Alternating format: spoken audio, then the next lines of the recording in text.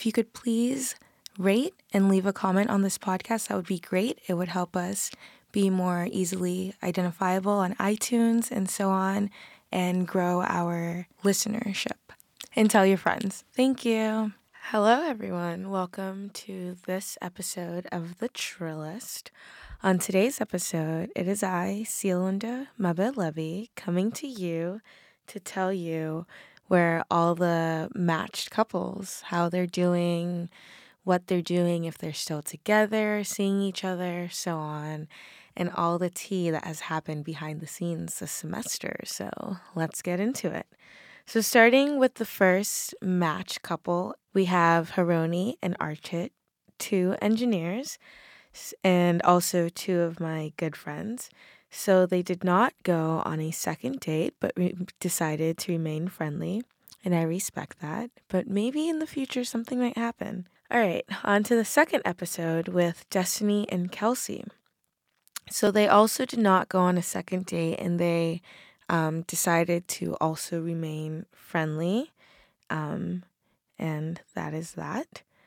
With the third episode, Whitney and Abraham, I don't know if you guys remember this. If you don't, you should go back and listen to that episode.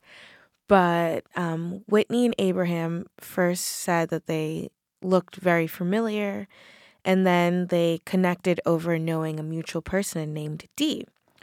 Well, it turns out that Dee is Abraham's ex-girlfriend and Whitney's friend. So they decided to not go on a second date because, and not make things romantic, because that's a conflict of interest on both their parts. So that's what happened there. With Caroline and Elliot, they texted for a bit and flirted, but a second date did not actually materialize. And now they're both seeing other people. So that's what's going on with them. Kayla and Daniel, or Dan reached out and texted Kayla and received no response till this day. So they have not gone on a second date. With Kyler and Connor, the sixth matched couple, remember they were the couple that decided to just remain friends because they knew each other prior and there was no romantic connection there. So they are still just friends, and they never agreed to go on a second date anyways.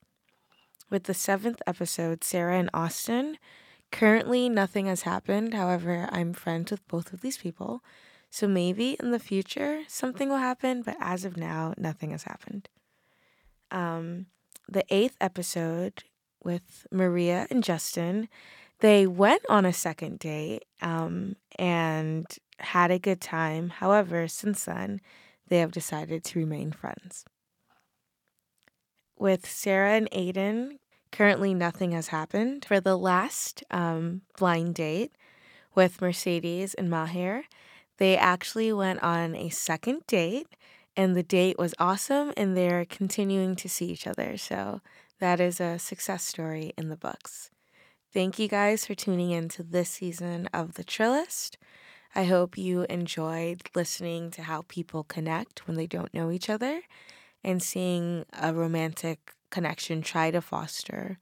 I would love for you to join me in next season of The Trillist.